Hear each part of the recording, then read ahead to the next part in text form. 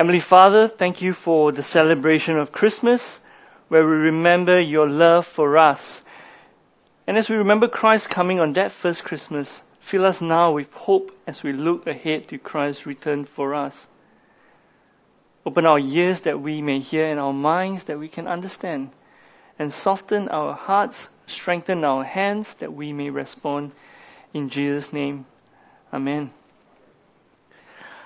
Today's passage is on Philippians chapter 1, verse 1 to 11. I'd like to start first with this question. What comes to your mind when you hear the words love letters? What comes to your mind when you hear the words love letters? Hopefully it's not this one. I'm trying to refer to this one, those that you write. What comes to your mind when you hear the word love letters? Love letters can be long, can be short, but they are always filled with emotions.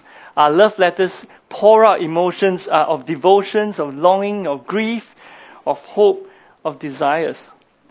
What comes to mind when you hear the word love letters?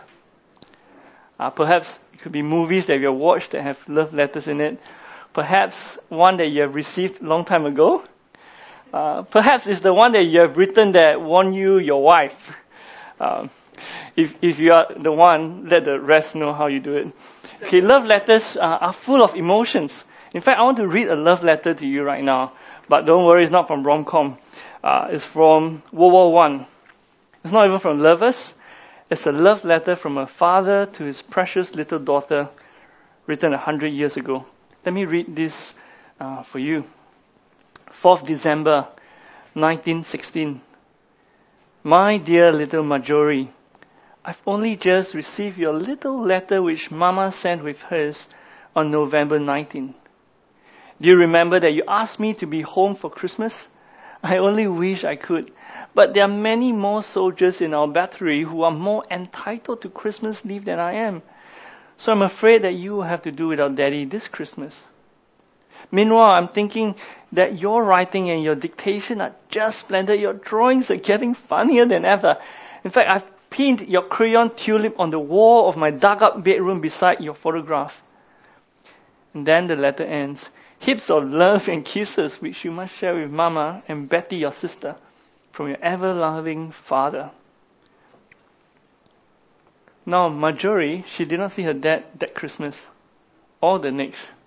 In fact, she never saw her dad again because a few months after this letter was written, they found a letter of Marjorie and a photograph of her and her sister Betty on the breast pocket of Garner Cove because he died in war a few months later. You know, a love letter is anything but boring. Even if it's an old love letter, when you take it up, it's always full of emotions and it's always filled with desires and longings. Now, my question for us is, what kind of love letter is Philippians?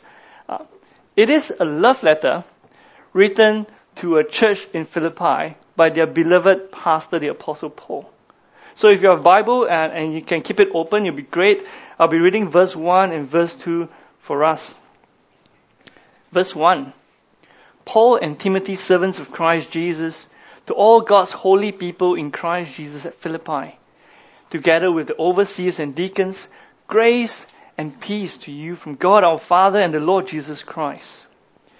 Now, Paul writes this letter with great love and warmth to his beloved church in Philippi, speaking of his affections for them. In fact, the background of the letter of Philippians comes from Acts 16. And the story is, the background of the relationship goes like this in Acts 16. That Paul and his companions, they were preaching around in various places the gospel of Jesus Christ. But one night while Paul was sleeping, he had a vision of a Macedonian man. And the man says, come to Macedonia and help us. So Paul woke up and he says, let's go to Macedonia.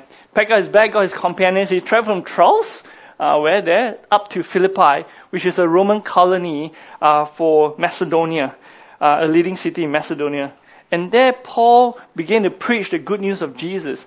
And some of the Philippians there began to come to the Lord. In fact, amongst them was a jailer and his family.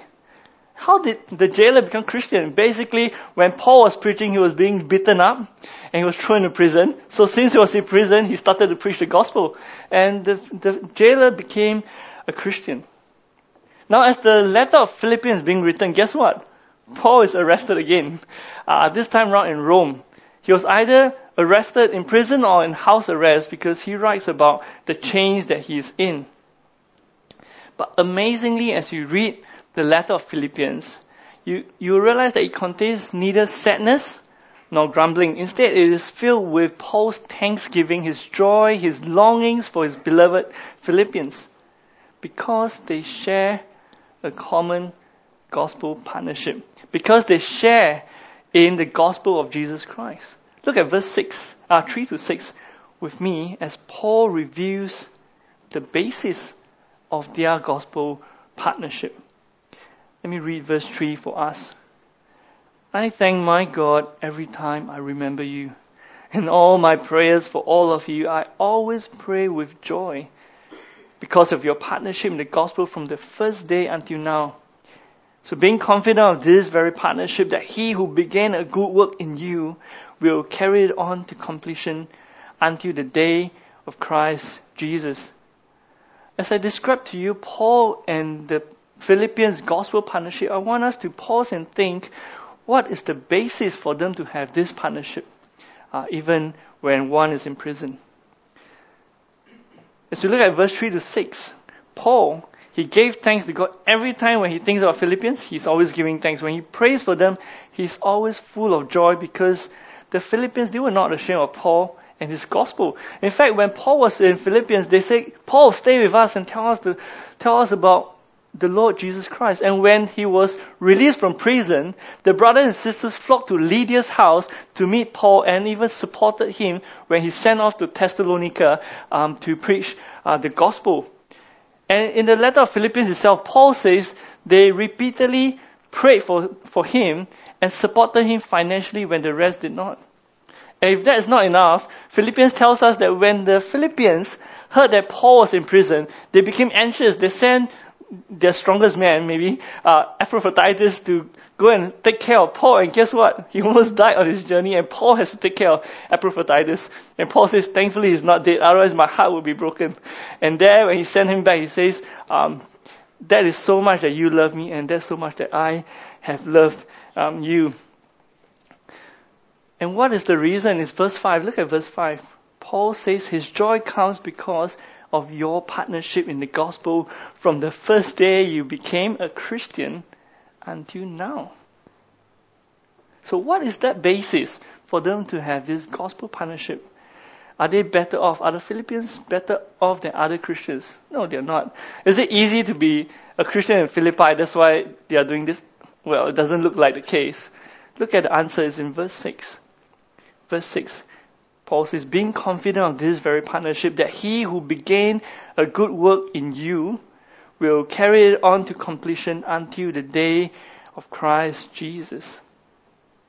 The basis for their gospel partnership was the good work that God had started in the Philippians and was still doing in them.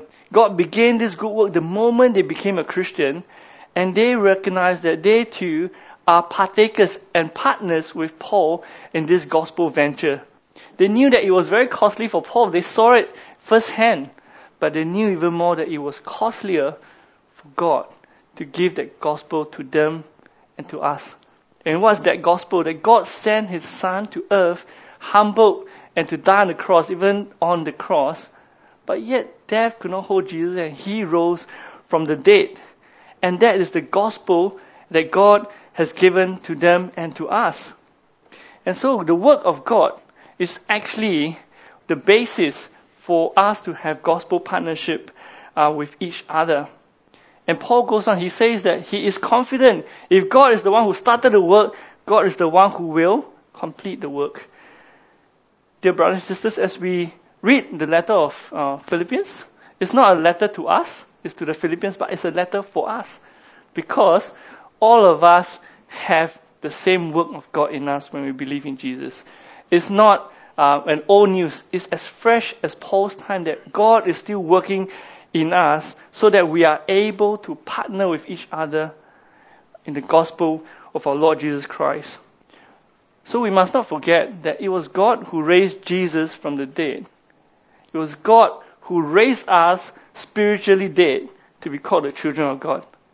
It is God who has started the work in us, and then it is the work of God who will complete it until the day of Christ Jesus. There are three things in 3 to 6 that tells us about this kind of gospel work. If you look at 3 to 6, there are three things that Paul mentions about this kind of gospel work. The first one is, it is a partnership. It's not the work of an individual hero. It's not the work of Paul alone.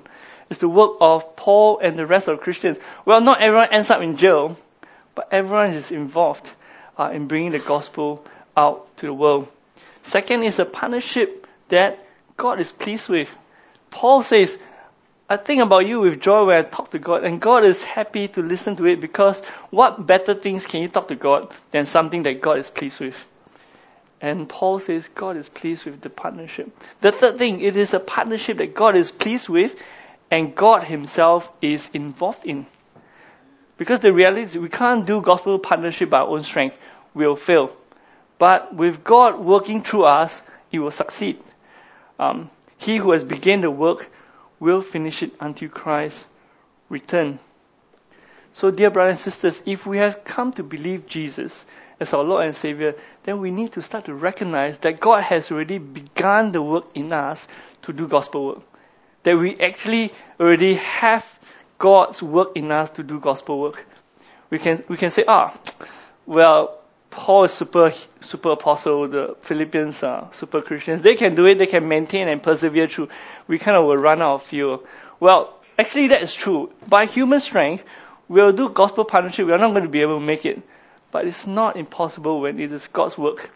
In fact, if you look at history, God, who has begun the gospel partnership 2,000 years ago, have been carrying it on up to today. That generations after generations have kept the gospel partnership to proclaim the gospel.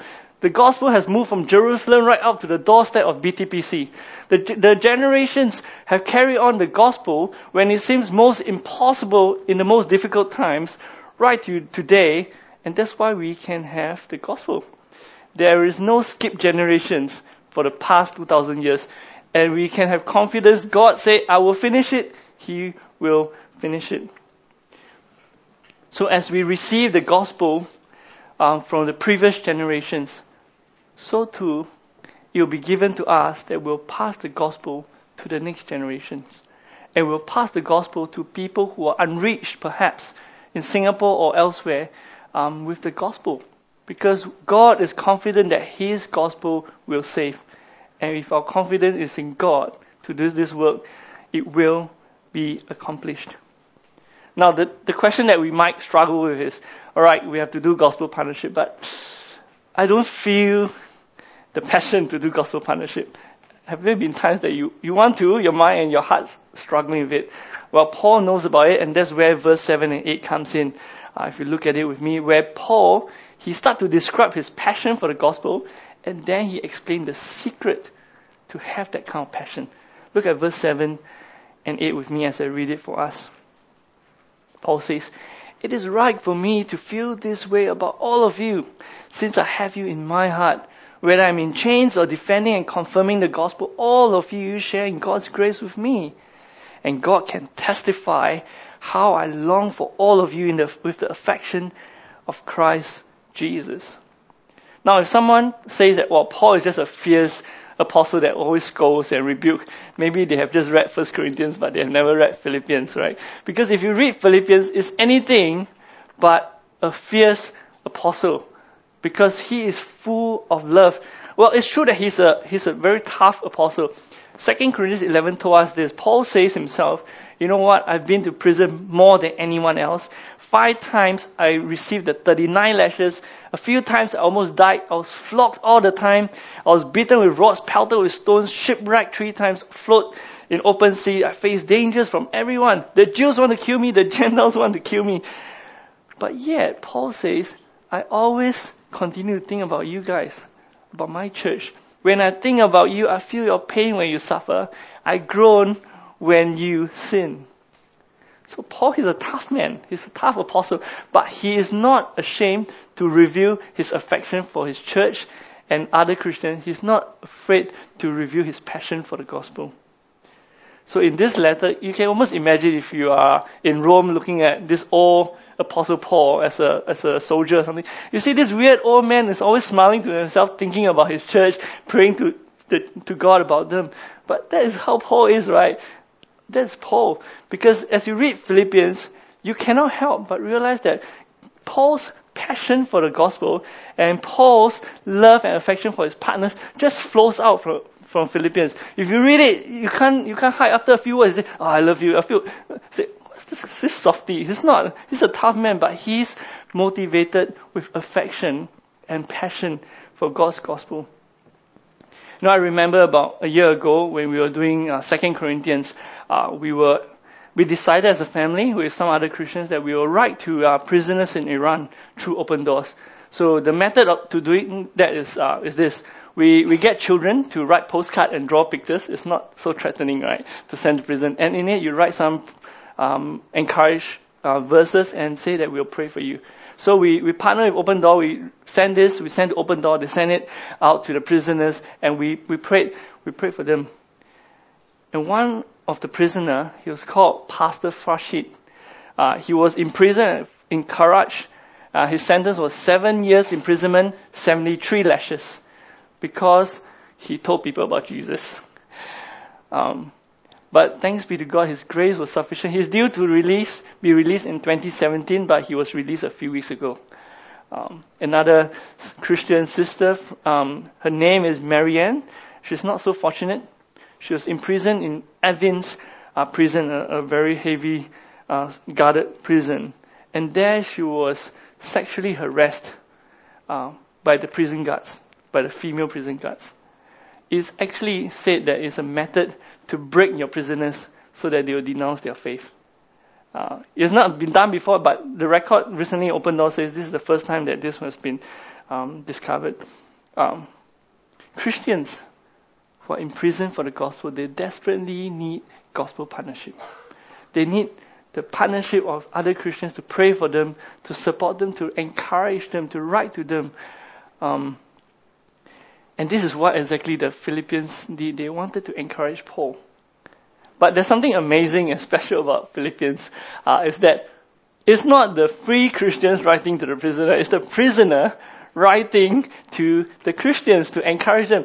You know what? I can imagine writing to a prisoner. I can't imagine a prisoner suffering in Iran writing me a passionate letter. "Andrew, it's been difficult to be a Christian in Singapore and Perth. Please persevere. No, you're doing a good job." I can't imagine that opposite thing, that they are writing to encourage me here as a free Christian. But that's exactly how Philippians is written. That Paul, who is arrested, is writing with full passion for the gospel and full affection for his believers to persevere on in their faith. So the question we need to ask is, what is the secret to have that kind of passion? What gave Paul that kind of passion to have this gospel partnership? What gave the Philippians the passion for the gospel to send their own? It's one thing to send money, it's another thing to send your own family members to Rome and almost die for the sake of the gospel. The secret is this. Look at verse 7. The last sentence of 7. Paul says, the secret is because all of you share in God's grace with me. Their passion for gospel partnership is because they remember the grace that they have received and they share. And our passion, for us to have passion for gospel partnership, is our remembering of the grace that we have received from God, that all of us share. What is that grace? That grace is what we have just remembered in Christmas. On the first Christmas, when Mary, Joseph, the shepherds and the wise men, they looked at the beautiful baby boy being born, God looked down and he saw his beloved only son who has loved him perfectly, getting ready to die for sinners like us.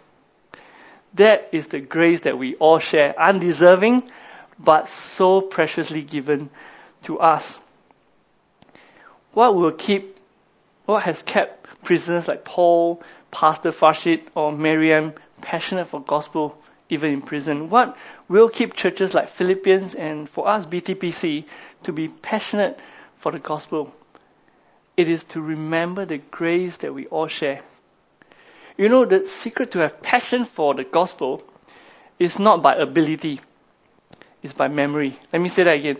To have passion for the gospel is not based on our ability, what we can do, but it's based on our memory. Do we remember the grace that we first received when we became a Christian, no matter how young or how old we are?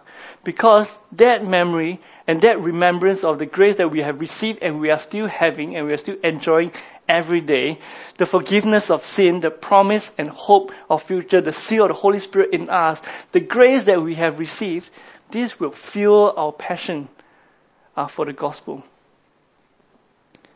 So finally, as we look at verse 9 to 11, we want to ask the next question. So what are the ways to actually have gospel partnership? What are the ways to have gospel partnership? Look at verse 9 and verse 11 with me as I read it for us. Verse 9.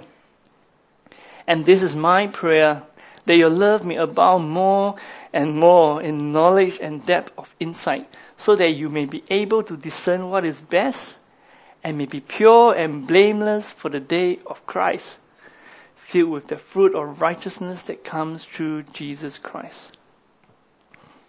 Now, what do we do when we say we love a person? What do we do when we say we love a person? Hopefully not the way we say we love KFC and Johnson Duck, right? Because that's we love them, they sacrifice. But what is the kind of love that Paul is reflecting here? Remember the story I told you about Garner Cove in the beginning? When he wrote his letter to his precious little daughter Marjorie, he didn't complain that it was unfair. Some get to go home, some do not. He says some of them are more privileged to go home. Well, Garner, he did not say that, look at you guys, people are living in big houses, I'm living in mud trenches. I see some army guys around, if you are. You know what's mud trenches, right? You sleep and live there, you don't even have a pillow, you get your sandbag. But he says, you know what, I have your tulips and your photos stuck on my dugout bedroom, and I was looking at it, I'm enjoying it. He didn't say, no, I've got no love for you guys, I'm very bitter. He says, I've got heaps of love and kisses for you. So much, you better share with mom and your sister Betty. And lots of love from your loving daddy. When you read Philippians from verse 9 to 11, you can barely remember that Paul is in prison. That's why we need to be reminded. Because his letter is so full of joy and love and warmth, and it turns out to become prayers for them. So what do we do when we love God and we want to love other Christians and other people? Paul gives us at least 3 ways in verse 9 to 11. I'm going to look at it together, and this perhaps could be our 2016 application on how to have gospel partnership. The first one, look at verse 9, is the way of gospel partnership is through prayer for others. Prayer for others. Verse 9 says, and this is my prayer. The best way to love other Christians and partner Christians who are suffering is first of all through prayers. For the Philippians, they prayed for Paul, and for Paul, he prays for them. What better way to partner another Christian than to talk to God fondly about them? When you talk fondly about a Christian to God, what better ways can you have? The question is, how is our prayer life? Do we pray for other Christians, missionaries? Do we pray with people? One of the areas it's not natural, so I have to remind myself often, is that do I pray for others regularly? Do I pray for the Christians that I say I pray for? I get a bit worried when I say to too many people, I'll pray for you, I'll pray for you, I'll pray. And I go back, the names, what are the things? I better write down. Because the worst thing is, when they come back and say, Andrew, thanks for praying for me, God answered my prayer, I'll be like, did I pray? Those who are laughing, maybe you experience the same thing, right? It's not natural, but that's what we need to do. We need to pray for others, and in fact, write it down. Maybe we have a Bible, write it in pencil on one of your front page, so that when you open your Bible, you see their name and just pray for them and remember them. Prayer is so crucial. For those who are in prison, some of them have never received anything and they think that God has abandoned them. But when letters start to come in, they realize that they have partners all over the world, and that strengthens their faith. The same has been for Paul and the Philippians. I speak on behalf of my family. Over 6 years that we're in Perth, we have been recipients of many people in BTPC who have prayed for us, who have visited us, who have encouraged us. When we come back, you make us feel like at home. And you think fondly of us just as we think fondly of you guys. And that is just a wonderful partnership that we share with others and that you have shared with us. So the first point is the way of gospel partnership is through prayers for other Christians. It's not difficult, but it takes effort to do it. The second way of gospel partnership is through growing our love for God and for others that is built on knowledge. Let me say again. To grow our love for God and for others that is built on knowledge. Let me read verse 9 and 10. I'll explain to you what that means. Verse 9. That your love may abound more and more in knowledge and depth of insight, so that you may be able to discern what is best and may be pure and blameless for the day of Christ. You know the beauty of love, especially Christian love, is that the more we know God, the more we start to love Him. The more we know God's word, the more we start to love other people. Because truth helps us to love people. No, we want to love people, and love is about giving someone the best that we can. Isn't it? When we say we love someone, we give them the best we can. The problem is sometimes we don't really know what's the best. I always have to learn from my wife. Until now, I always have to learn from her various things, including what's good food and what's bad food. You know what? If I do not learn from my wife, what will happen is I will be giving my son and my daughter ice cream and chocolate for breakfast, brunch, lunch, tea break, dinner, supper, and the meals in between. Because why? I love them. I say, Daddy, ice cream, okay. I love them. But the moment I have the truth that this is actually detrimental for them, it will no longer be love if I do that. Do you agree? If I still do that for my kids, giving them 7 meals of ice cream a day, that is not called love. If we do not learn from the Bible that everyone will face judgment for sins, you know what? We don't really want to disturb the peace of other people. We don't want to. People are peaceful. Let them be. They enjoy what they believe. They believe theirs. We believe. Let's be peaceful. If we do not have truth and we don't recognize the Bible says there is judgment, we don't want to disturb their peace. But you know what? When Christians, we say peace, we come with grace. Paul always says grace and peace to you. The reality is only Christians can say that, because when we say peace, it's because we have first received grace. If you have no grace, you have no peace. If you have received no grace from God, you can claim no peace for the future. That is what the Bible tells us. So do we grow and work on our gospel partnership and to love God and to love others by growing in our knowledge of God and His truth? Perhaps for this 2016, let us start afresh, forget about 2005 and what has happened. Start from 2016, okay? That we can consider how we can grow in our knowledge of God's word so that we can grow in our love for God and others.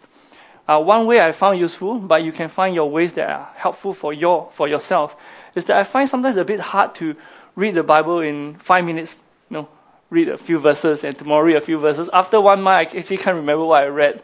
What I found has been really helpful for me is that maybe for 1 week or fortnight, I'll take 1 hour or just 2 hours, just sit down and read the Bible. The whole book, maybe Philippians, it takes less than an hour, maybe just read it and pray that God will help me to understand so that I could love Him. So that I wouldn't have to say, okay, I did my routine duties every day, but I can't remember anything. So that's helpful for me. You can think of various ways that will be helpful for you. So do ourselves a favor in 2016. Maybe choose a time that we could spend more time reading God's word so that we can love Him and ask Him to help us to love Him when we read His word. It could be privately by ourselves, or it could be small groups if some of us find it more helpful. In fact, it's good to be with small groups so that we can read and encourage each other. So that could be one way. Finally, look at verse 10 and 11 as tell us the third way of gospel partnership. And that is bearing fruit of righteousness. Bearing fruit of righteousness. Let me read verse 10 and verse 11 for us. Verse 10.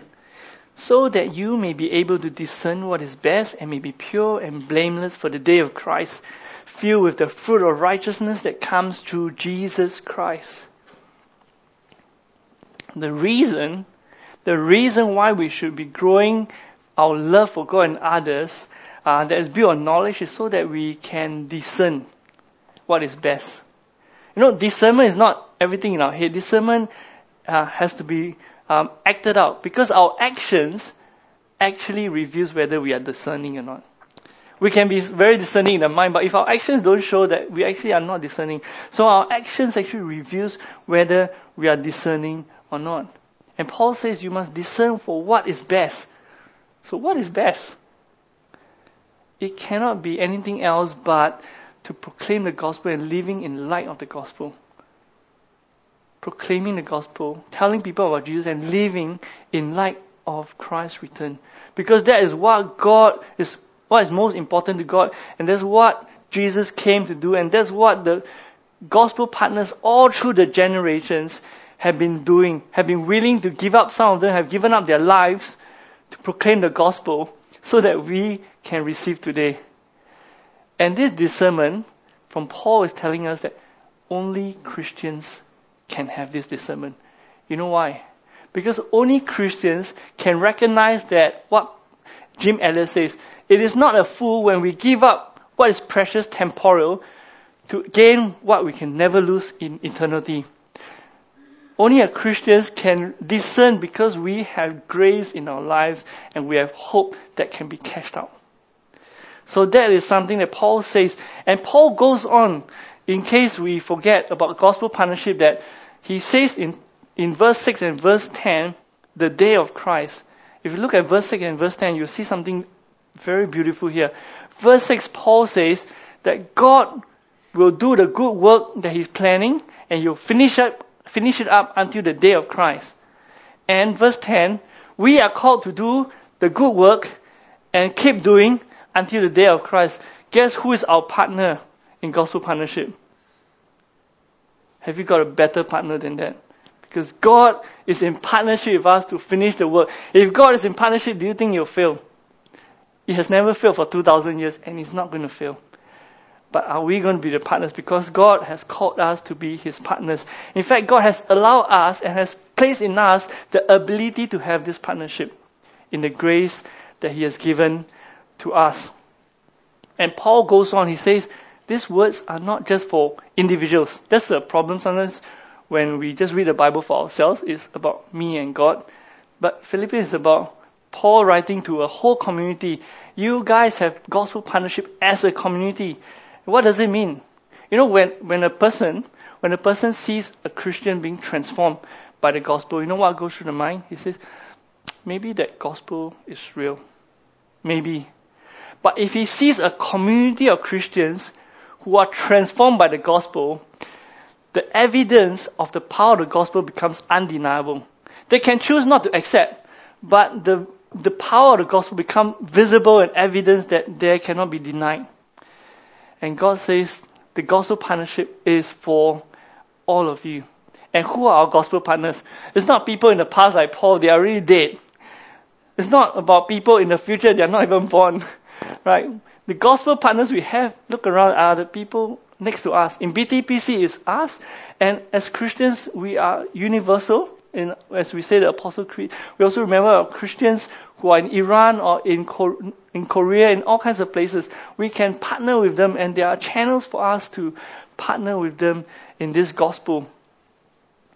So let us live this gospel partnership as a community, and that's what verse 11 means when he says about the gospel partnership, that it means that we are filled with the fruit of righteousness through Jesus Christ. That is gospel partnership.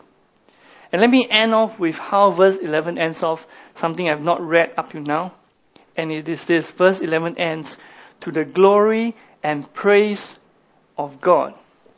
How does gospel partnership give glory and praise to God? How does gospel partnership give glory and praise to God? On the day of Christ. On the day of Christ, what's going to happen? On the day of Christ, when Christ returns, that big screen, we all are afraid of the big screen, will appear.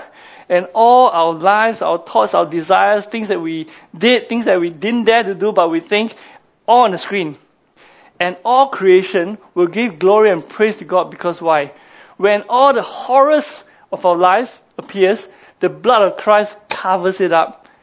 And that's why we are forgiven and we are entering the kingdom of God. Because it's all of God's work, He said that He will do it, He will finish it, and He did. All creation will give glory and praise to God.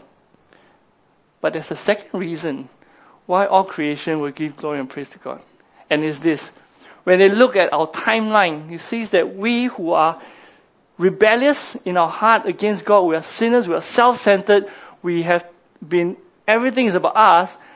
When we know Christ, we start to transform from self-centeredness to God-centeredness. From being all about us to be about other people. From grabbing the gifts to loving the giver.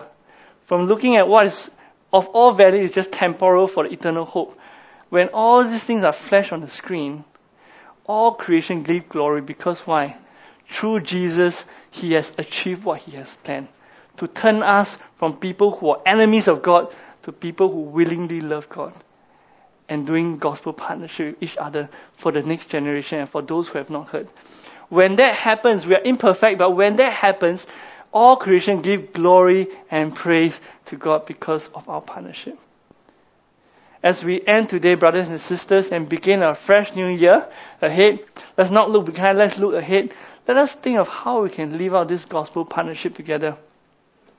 Now, perhaps consider one or the two things that we have spoken about up to now. It could be our prayer life. Perhaps we could start finding and thinking about people we can pray for. It's not difficult, it takes effort. We can find people that we can pray for, or missionaries that we can pray about, or missions to Batam that we can pray about, people we have met we can pray for. And the amazing thing is, as we pray for them, our hands will start to move. We're more ready to move to reach out to people we have prayed for than people we have never talked about. Second one, perhaps a thing we can do is to grow our love for God and others through reading the Bible by ourselves or together as a group, in small groups or with another friend. We can read the Bible and grow our knowledge and love for God and ask God to help us. Or the third way we can is to tell people about the gospel. Sometimes we are afraid by ourselves. We do it as a group. There's Batam missions still happening.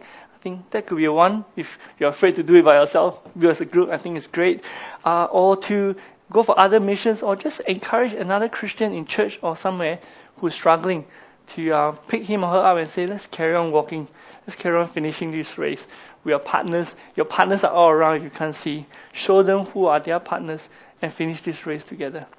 May the Lord be with us, and we will continue to persevere in gospel partnership that we have began, and we will continue until Christ returns and God finishes it for us. Let's pray. Dear Heavenly Father, we are just so thankful to you for your gospel proclaimed, and your gospel that is sent forth, and the gospel that we have received. Thank you for those who have loved us enough to proclaim the gospel to us. Those who have known you enough and to be willing to do it for you. And as we have received the gospel, we pray, God, that we, like the Philippians, ordinary Christians, are able to do the extraordinary work of bringing the dead to life because we have the gospel that can do it. So help us and strengthen us.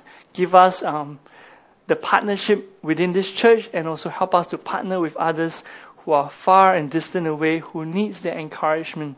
So God, on the final day when Christ returns, our life becomes a love letter to you. That our life reveals our love for you because you have already loved us when Christ came to die for our sins. Amen.